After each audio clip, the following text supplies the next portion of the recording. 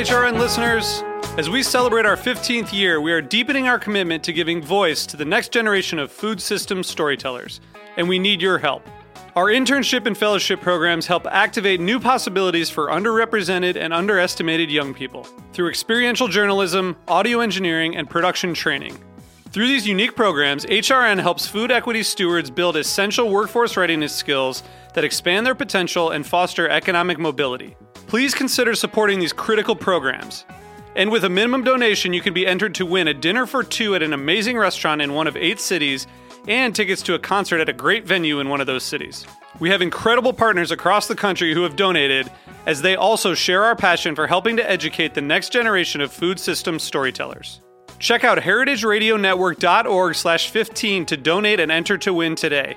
That's heritageradionetwork.org/15 to donate and enter to win today. And make sure you donate before March 31st. Thank you. Hey, what's up? This is John Norris, and you're listening to the Heritage Radio Network. In some of my songs, I have casually mentioned the fact that I like to drink beer. This little song is more to the point. Roll out the barrel and lend me your ears. I like beer. It makes me a jolly good fellow. I like beer. It helps me unwind, and sometimes it makes me feel mellow.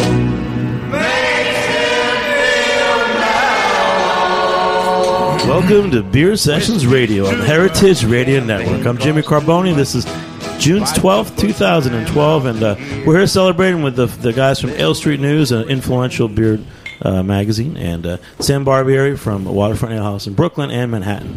Welcome to Beer Sessions Radio. We're sponsored by GreatBrewers.com. It's your online connection to the world of craft beer. Find out about the Beer Cloud, a mobile app to help you locate your favorite beers, store tasting notes, and more. GreatBrewers.com brings the American beer community together. We're also supported by the people at the Good Beer Seal, an association of 40-plus New York City beer bars that serve, promote, and support Good Beer Seal. Check out goodbeerseal.com to find out about the new Good Beer Seal bars and some special events for July going on in New York City. All right, so in studio we have Tony Forder and Jack Babin from Ale Street News and Sam Barbieri. How are you guys? Welcome to the show. Good. Hi, Jimmy. Good to be back. Beautiful. All right. Jimmy, good seeing you. So we're going to get cut to the chase. In the world of craft beer, Ale Street News has been very influential for over 20 years. Not only have you grown as the craft beer industry has grown, you've also had quite a few really great writers in your stable over those years. So how did you guys get started? Well, we got started by, which is very similar to a lot of the craft brewers that are out there, by making beer together, home brewers. And I had just moved from California, so I was a little bit familiar with craft brewing that started out there. Didn't really know much about what was going on here. We started home brewing together. I think home brewing was only legalized about 1990, which is when I moved here. I was waiting for that, of course. And then we ran into a couple of guys. We started a homebrew club together, the North Jersey Warthogs. And then I'm in journalism, Jack's in marketing. I actually wrote a story for a California paper about craft beer, about what was going on in the New York area, and that kind of educated me that there were, what was going on. And then Jack and his wife kind of came up with the idea. Well, Jimmy, if I could just jump in, just to preface all of what Tony just said, a graduation present when I graduated college is I sent myself out to visit my brother-in-law and sister out in Northern California. And when I got there, I was blown away. I mean, this is in the early 80s. I was blown away that all his friends were making their own beer. I'm like, what the hell is this? You can do that? And all his friends were trading beers back and forth. Again, this is in the early 80s. And it just blew me away. And Tony sent me back with a care package. blew you away is a pretty good description, because I think you had a blow up in your closet after you made your first batch. I made my first batch, and I figured, I'm going to go straight to the chase, like you said early, the opening of this show, and I'm just going to brew the stuff, and I'm just going to put it in bottles. Well, I didn't have heavy beer bottles or anything, so I raced to the local supermarket. I bought a whole bunch of apple juice bottles. I dumped out the apple juice. I made the beer, fermented it, filled the bottles, capped it. And about 7 days later, I remember there was this explosion. It sounded like glass was crashing all over the place. And then another one, and my dog was like freaking out. And I clicked the lights on, and all the beer bottles were blowing across my bedroom. And I was storing it at about 78 degrees. But all good memories of people making their own beer, that you can make your own beer. I think it's all part of the learning process. And I'm excited to this day about people making their own beer, enjoying beer, learning about beer. I absolutely owe that to Tony. And then it has just gone, in the early days. So you guys, you went to visit Tony in California. Yeah. You tried making some beers. And how did you start a influential beer magazine? Well, as I said, my background was journalism, Jackson marketing, and we realized there was a need for education of the beer that was coming into the on the shelves in the stores, and people really didn't know a lot about it. So we saw an opportunity. We didn't know to begin with it would be our, how. Obviously, nobody did back then how it would grow. We both had jobs, So, we after. What was your the first issue? What stories did you cover? The first issue was it was 24 pages, 20,000 circulation. Let's proceed with the promo. We did. Tony. We put a 4-page promo together first. I think Jimmy, just to jump in, I think we realized that there was a paper on the West Coast. It was called Celebrator. It was a great paper then. It's a great paper now. But if we modeled ourselves after anything, we felt that there was a lot of coverage on the West Coast, and the East Coast, which was burgeoning and growing, was absolutely void of information. And we just felt that we could be, Tony's always been a reporter, I've always been in sales and marketing, we just felt that there was a need for communication. I understand this is before the day of the internet and all the social media. Sure. So what was just the regular issue? Tell me some of the stories from your first issue. Charlie Papazian was on the cover. Charlie Papazian, he runs the Brewers Association now. Back then, he was running the America's Homebrewers Association. So he's risen with, the cream. I mean, with the ocean, whatever. I mean, he's still like the most influential guy, probably in beer. He was at an opening of Zip City. I don't know if you remember that. It was a brew pub on 18th Street back in '92, and that's what we covered. On the cover, we had some other stories about. We always had a big homebrewing section when we got started, and there was a bit of an explosion of homebrewing stores. In fact, our partners in the homebrew club that I mentioned, they opened a homebrewing store in New Jersey, and we started the paper, and we left the club to some other people. We had met with the guys at Brooklyn Brewery who were distributing their own beer at that time, as well as a whole stable of others. When we started the paper, there was less than 200 breweries, microbreweries, and brew pubs in the country. Now it's over 2,000. How many bars were serving good beer in the New York area back then? Half a dozen. Very few. But, Sam over here. So there was a place called Waterfront Ale House, one of the early birds, that we respected very much. Sam, what did you think when did you first meet Jack or Tony, and when you first heard about Ale Street News? Because this is it's the rise of craft beer movement. Their magazine, paralleled and worked with it. Yeah, absolutely. I probably get Tony and Jack through Steve Hindy. Yeah, who put us together, or Sal Panaccio. Mm-hmm. Also was into home brewing. Mm-hmm. The reason that we had gotten into the whole craft beer scene early, I guess 88, we had first spoke about it with my partner. He was from Seattle. He saw it was a big thing out there. Nobody in New York was doing it. Mm-hmm. And he said, this is the way to go. And he was hooked up with a couple home brewers. And that's how the whole thing started. I think this whole beer movement started because of home brewers. There was just so many, cookie cutter commercial beers that all tasted the same. These guys are making great beers, and people really realized, wow, this is tremendous. This is really good. This right, and it was just a domino theory. Kept going and going and going. I mean, these guys started talking to each other. Oh, we got to really get good beers going. My partner and I were just going to open a little burger joint, having a half a dozen, okay beers. And then I started to talk to all these home brewers. They started to come in because we had beer that nobody else had, or I had gone and fished out like Anchor Brewing, right. A couple other West Coast beers, Sierra. Just seeing about it. And Sierra was like, well, we really don't distribute in New York yet. I said, listen, whatever you bring in, I'm going to buy. I will commit to whatever you put on that truck. I'm going to take it all. And the same thing with Anchor was here, but Anchor really didn't have a big presence at the time, and it just grew and grew and grew, and the people wanted to write about it.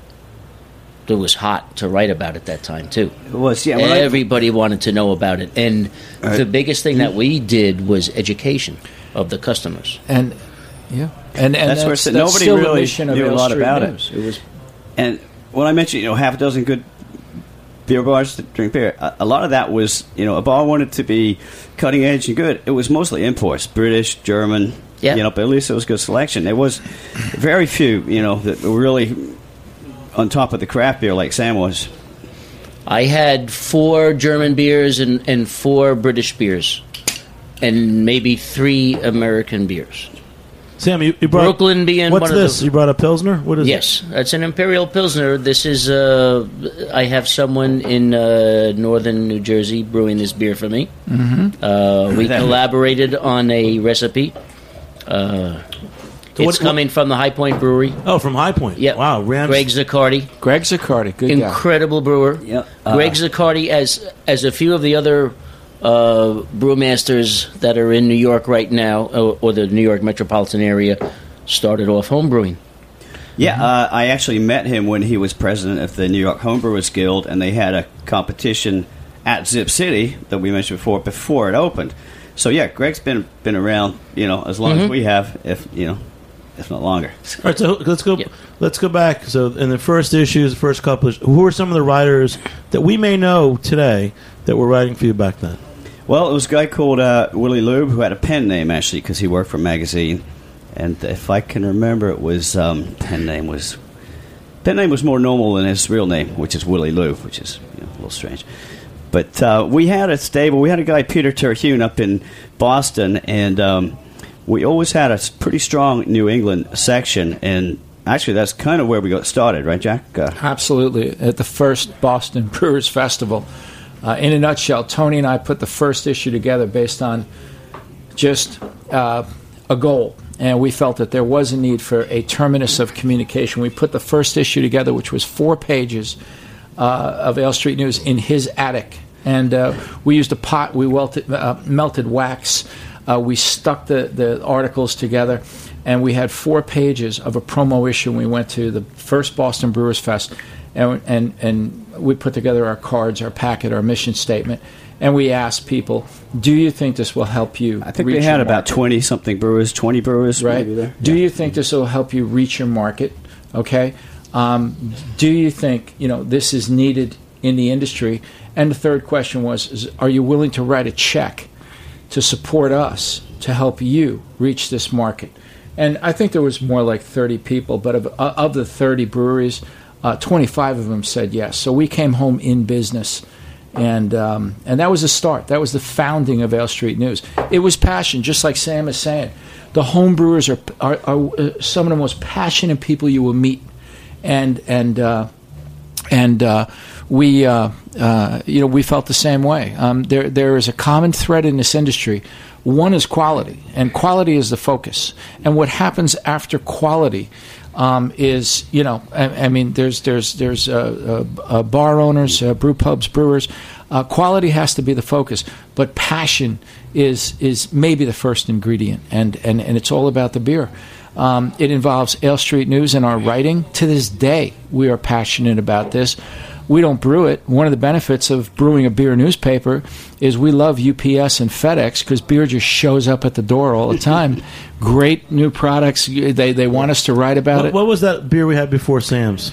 That was a beer. I just returned yesterday, actually, from the Mondial de la Bière festival up in Montreal, which is truly a global festival reflecting its name. So they have brewers there really from around the world, and they had a special feature on South America. They had some Brazilian brewers, some Argentinian brewers. So we had a Pilsner and a wit beer that's made pretty far up the Amazon, actually, that I brought back. So. Sweet. All right, hey, we're going to take a short break. We're going to loosen up with some of these beers. Sam's Imperial Pilsner, and we'll be back in a few minutes on Beer Sessions Radio. All right. Y'all come back now. Woo. You feel good? All right.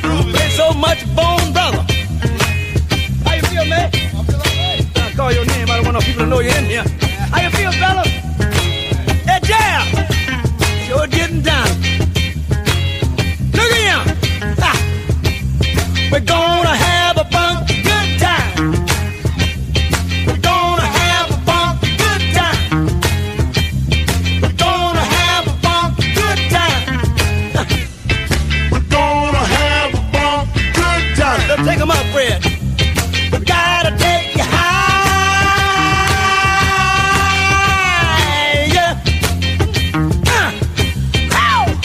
All right.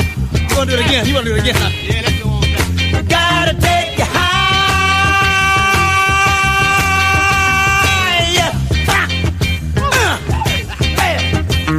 Brother? Yeah. Now I want everybody, let Fred blow about 2 choruses. And then I want to wave in. Let's go and do that. Hey, welcome back to Beer Sessions Radio on the Heritage Radio Network. You know that Heritage Radio Network is now a 501c3. You can donate and support. It's just like public radio now. So go to heritageradionetwork.org and become a member. All right. So here we are. It's the 20th anniversary of Ale Street News, an influential beer magazine that is still with us, and I read it every month, and I love it. Tony Forder, the editor's here, and Jack Babin, the publisher, along with Sam Barbieri from Waterfront Alehouse. So 20 years ago, you guys started Ale Street News. Tell me some more stories, because I know you got a lot of good stories. Oh, yeah. It's well, when we first... it's funny. You asked some brewers today, what were you doing 20 years ago? And they're like, I was in diapers, like... It's a lot of water under the bridge. But after we came up with a concept, and like, all right, we're going to try this, and then I heard about Homebrewers Convention in New Hampshire. We told our wives, road trip, we got to go. So we showed up on the last day, and, there's like, I don't know, 300 homebrewers there, 200, 300. Same guy, Charlie Papazian, that we talked about, he's running the show. And I just felt like I found my tribe. Yeah. Mm-hmm. So 20 years ago, it was the action was the homebrewers. People were just starting to play around. And are there any homebrewers that you met who ended up becoming brewers or owning breweries? There's more. There's less. A few names. Well, there's less brewers that were not homebrewers. That it's rare to actually get a professional brewer who was not a homebrewer before. Well, in this area, it's like Greg Zaccardi. You have a guy like Neil Asa. He's up at what's it called? Defiant in Pearl River. Neil, yeah, Defiant. Yeah, he's brewed around a lot. He was a bit later. There's a guy we know in Jersey now, Lon Lateria, who used to run he works for a distributor now. He used to run a brew pub in Suffern, New York, back in the early days. I think we actually did our first. It was our third issue, Christmas issue, and we shot it. We knew this big guy who dressed up Santa Claus in the brew house. What was the name of the brew pub? It was Mountain Valley Brew Pub. And it was Richie Stolars. Yeah. He's a dear friend of ours, and he was a very, very big component of the start of Ale Street News. He passed away, in fact, on one of our joint trips to the Great American Beer Festival. So then, from after you started the magazine, you guys went on to do things like you lead tours. Yeah, we started working with a tour operator. Actually, this guy, Greg Dennis, Short Hills Tours, had worked with this guy Richie Stolarz, who was a pioneer in selling. He worked. He was one of the first to sell the merchant van imports, products, which I think we have one here. Maybe we'll taste that. Yeah. Next So week. what were some of the first tours that you did through Elstree? First ever tour we did, I think, was '94, and we went to London, and we worked with a tour operator. We didn't really know who he was, but he set it up. He didn't actually come with us. In London, what did you do? Did you go Great to pubs? British. Did you go to breweries? Yeah, we did. Great we went British. to Young's. We usually try and do a Great British Beer Tell me, Fest. so you went to Young's Brewery. Tell me where you went. We went to Young's when they had their brewery back then. Now they merged with somebody else. We went to the Great British Beer Festival. We try and tie in our events. We had a walking tour of London pubs by Roger Protz. Fuller's. We went to Fuller's. Okay. To the Fuller's pub. Right. We got Michael Jackson to give us a beer dinner. He showed up and spoke for us at a beer dinner. That's Michael Jackson, not the gloved wonder. Right, the other late beer Right, writer we Michael cared Jackson. about, yeah. And we went to we took a little side trip, went down to Harvey's in Sussex, which is my old stomping ground. I'm from Sussex, England, about Great an hour place. out of London. And we did some tourist stuff, like we went to Bath and Stonehenge. And so back then, was the pub culture still authentic? Did the breweries they were worth visiting, or were they becoming modernized? Or it was a very authentic. It was worth the British trip. It definitely was. Oh, absolutely. And then our main focus now is Belgium, because like everybody else, like the brewers, we start with British German styles, and then we discover Belgian beers. You kind of walk through this door, and it's a whole different world of Belgian beers, which has happened in brewing too. Belgian styles have gotten really popular over here, so we run an annual trip now to Belgium in the spring. I think the Belgian beers, when we started early on, and to this day, I mean, the Belgian beers, the complexity, the taste, the aging. They're aging beers for 3 years in bottles, and the American market just is not that patient. They can't be. They got P&L statements. It's also a business. It's a passion, but it's a business. But the beers that are brewed in Belgium, I call it the Smithsonian of beers. However, the production in the United States has just exploded in quality, in styles. I went to the first Great American Beer Fest in 1992 with my wife Lori, and we stood right next to Charlie Papazian and the American Brewers Association and all that. There were 37 categories of beer. This year, if you go, there's close to 87, 90 categories of beer. Most people just can't imagine. We're in the beer business, and we're amazed at the explosion of quality and category. And these are world-class beers. So I think if Michael Jackson was alive today, he would say that the American beer market has really taken the torch. And it's not only large, it's prolific, it's diverse, it's first class, it's quality, and it's exciting. Yeah, I just came back from the Craft Brewers Conference in early May. The business of the business. It's the brewers, it's the business under one roof for 3 days, and it's explosive. Tony's writing about it in this issue. Like he said, when we started in 1992, maybe there was 150 breweries. What are we up to now, Tone? We just hit 2012 operating breweries and brew pubs in the U.S. In the year 2012. But the amazing stat is there's another 1,000 in planning. In the planning stage. 1,000 in the next 12 to 18 months. So that'll give you an idea of the acceptance of this craft beer.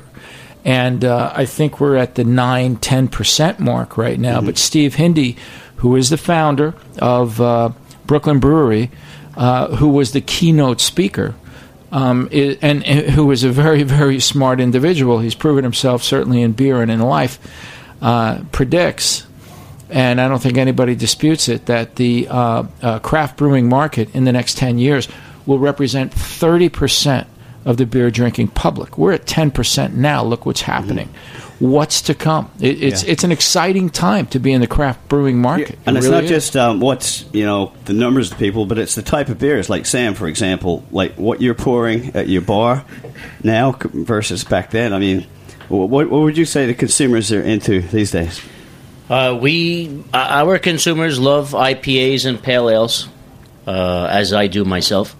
But we always have to have a very, very diverse group of beers. I mean, we have to have some really funky Belgian stuff that's very either fruity or hoppy or very, very aromatic. We have to have very dark beers like malty. What do you have on draft right now? Chewy. Sam? I like this celebrator that we're we get it. We do it a lot seasonally. Also, we'll do a lot of saisons during the spring. We'll get into some of the summer ales, which will add fresh fruit or mint, Sam, rosemary on during draft the summer. What do you guys have on draft right now? You want me to spew out all 25? Yeah, come on. Come on, or at least a few of them. Come on, Sam. We change them every week. Every week we have different beers. I do like to keep a lot of local beers on draft, and I've been doing it a lot more recently because there are so many small little craft breweries that are open in the New York metro area. So we like to feature them. We want people to know that they're out there. These guys are, as said Five before, beers, they're yeah. very, very passionate. Blue Point, Green Port, 6 Point, Brooklyn, Kelso. That's only fine. six, right? So Jimmy, what? It's fine. That's good. You should know, Jimmy. I mean, your bar. I mean, what do you have that Sam doesn't have? A lot of bar owners, I think, they jockey for position. They try and get stuff that's rare and, sweet talk the distributor, and, it's always, right? Well, we go broad and we go high. So we have, same as Sam, we have some New York area breweries because we're in New York. So Carton, I've had a lot of Carton.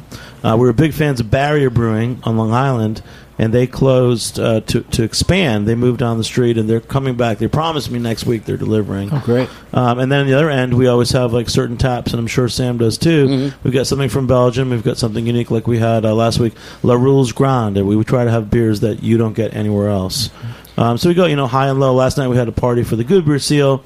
We had a Gravity Cask of Mars, Ungespundent. What else do we have on? We're bringing in a specialty Deconic, a special triple that they only have 30 kegs in the country. So you try to go, some local beers and then some real specialty. Mm-hmm. And that shows you the market, too. And that's what I'm trying to say is that, on one hand, we're giving $6 and $7 pints, for local beers. And then we're also doing, $10 goblets of something. And one thing about beer is that, the range of beer, the pricing isn't that high. Even I go into a decent restaurant and I might get a $12 or $14 glass of wine in New York, but beers are still from $10 is a lot for a really nice beer, and so there's still great value too. So I feel like there's definitely room, for this industry to grow. I'm interested in two pub owners here. I mean, did you feel that threshold is moving up? I mean, my opinion it is. Oh, absolutely. Yes. That acceptable threshold. There's definitely more beers in the market. There's more beers coming into the New York market. It's funny because I always see like New York being like the last market that people want to come into. You never, nobody comes into New York as a test market. You have to come into New York. Real deal. You have to come into New York, proven. But there is plenty of beers out there, and we can't all serve the same beer because then we're going to just, we're going to cannibalize each other. But we also can't either. There's so many beers. 1 week I could have 10 different beers than what Jimmy has. And I get calls from different breweries, okay, we're only going to have X amount of kegs come into New York. You have to commit early. Okay. All right, give me 3 of them. Well, I can only give you 1 of them because this guy wants one, this guy wants one, this guy wants one. Sure. Okay, that's great. So we should all share in that wealth. No problem. But, there's a couple West Coast breweries that are beyond their capacity right now. They said, we can't get enough beer to the East Coast. Mm-hmm. We have to take care of our backyard, and they should. As the New York brewers that are in our backyard should take care of us first before they start shipping the stuff to Florida or California, wherever. Right. But there are so many different beers out there now that you could go into 15 different bars, each with 15 taps, and still see a different beer in each place. 15 different beers. Yeah. Yeah. No, I'm just... Absolutely. Yeah, no. That's it. So hold on a second. We're going to take another short break. We'll be back in a few minutes on Beer Sessions Radio.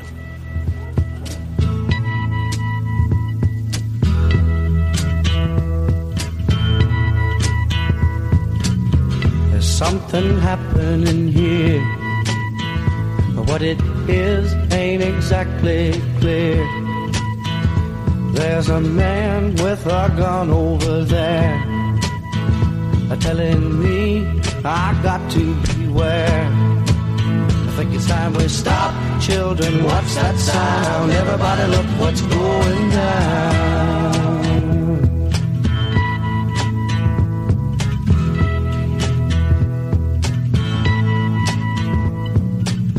There's battle lines being drawn. Nobody's right if everybody's wrong. Young people speaking their minds are getting so much resistance from behind. Every time we stop, hey, what's that sound? Everybody look what's going down. Let's just pick it up. Like, if you say stuff, try to say like...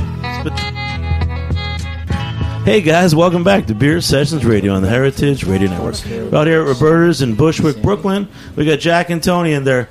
They got a secret project going on. It's called the Carton Taking Over the World. They've got this paper carton that they say is as good as a growler.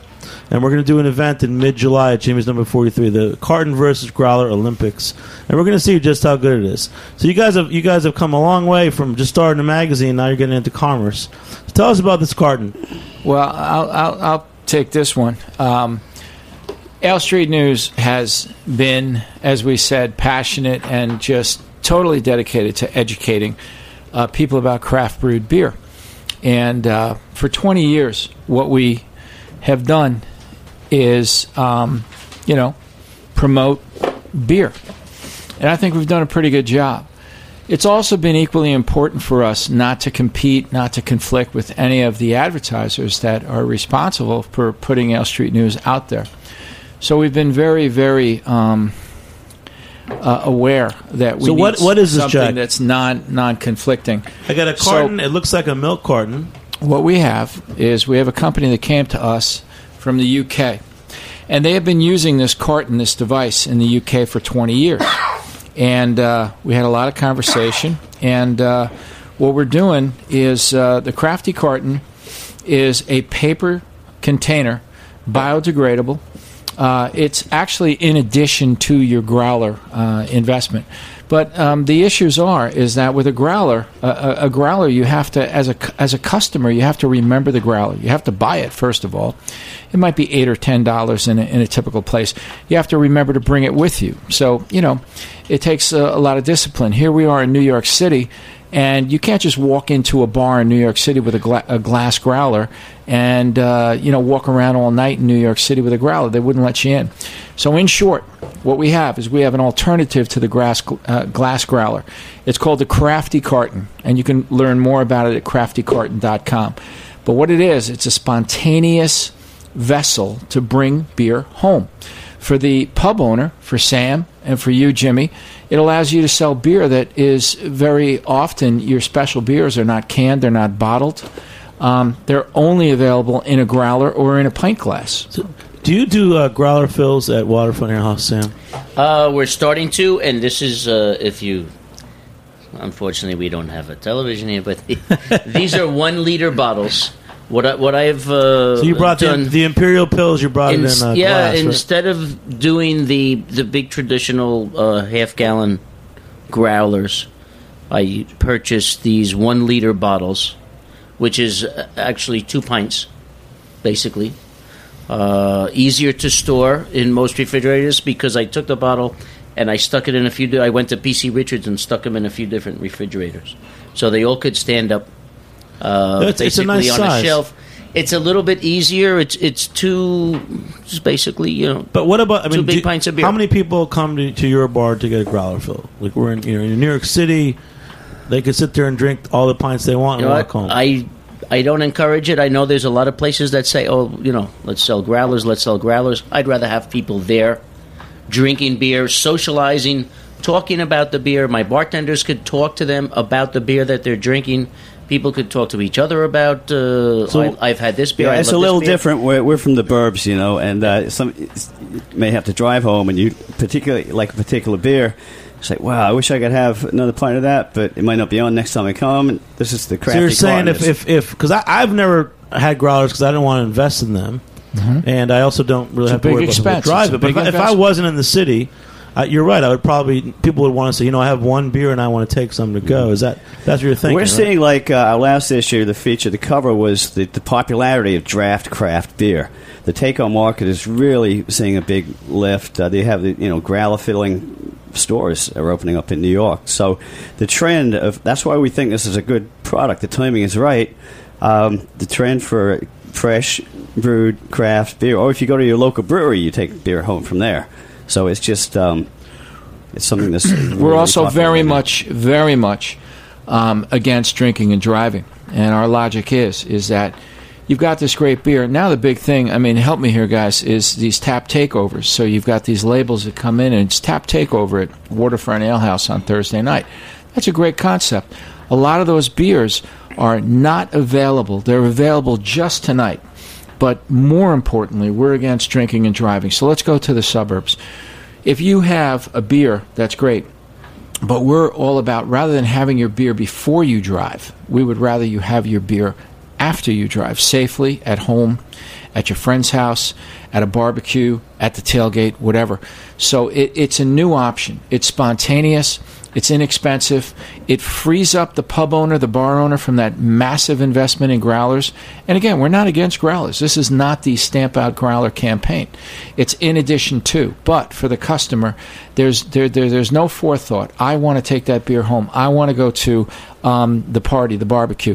We also have a 4-pack carrier.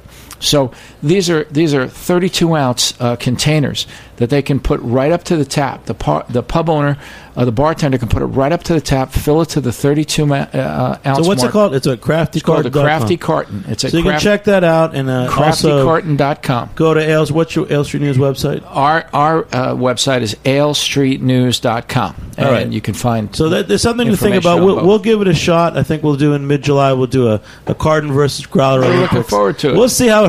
Sam, do you think this would hold up in your place, the carton? I think so. You might give it a shot. Yeah. Give it a shot. All right. This is great for somebody that's going to say, okay, we've had enough tonight. I really shouldn't drink anything. Let's just take a little bit more home. Right.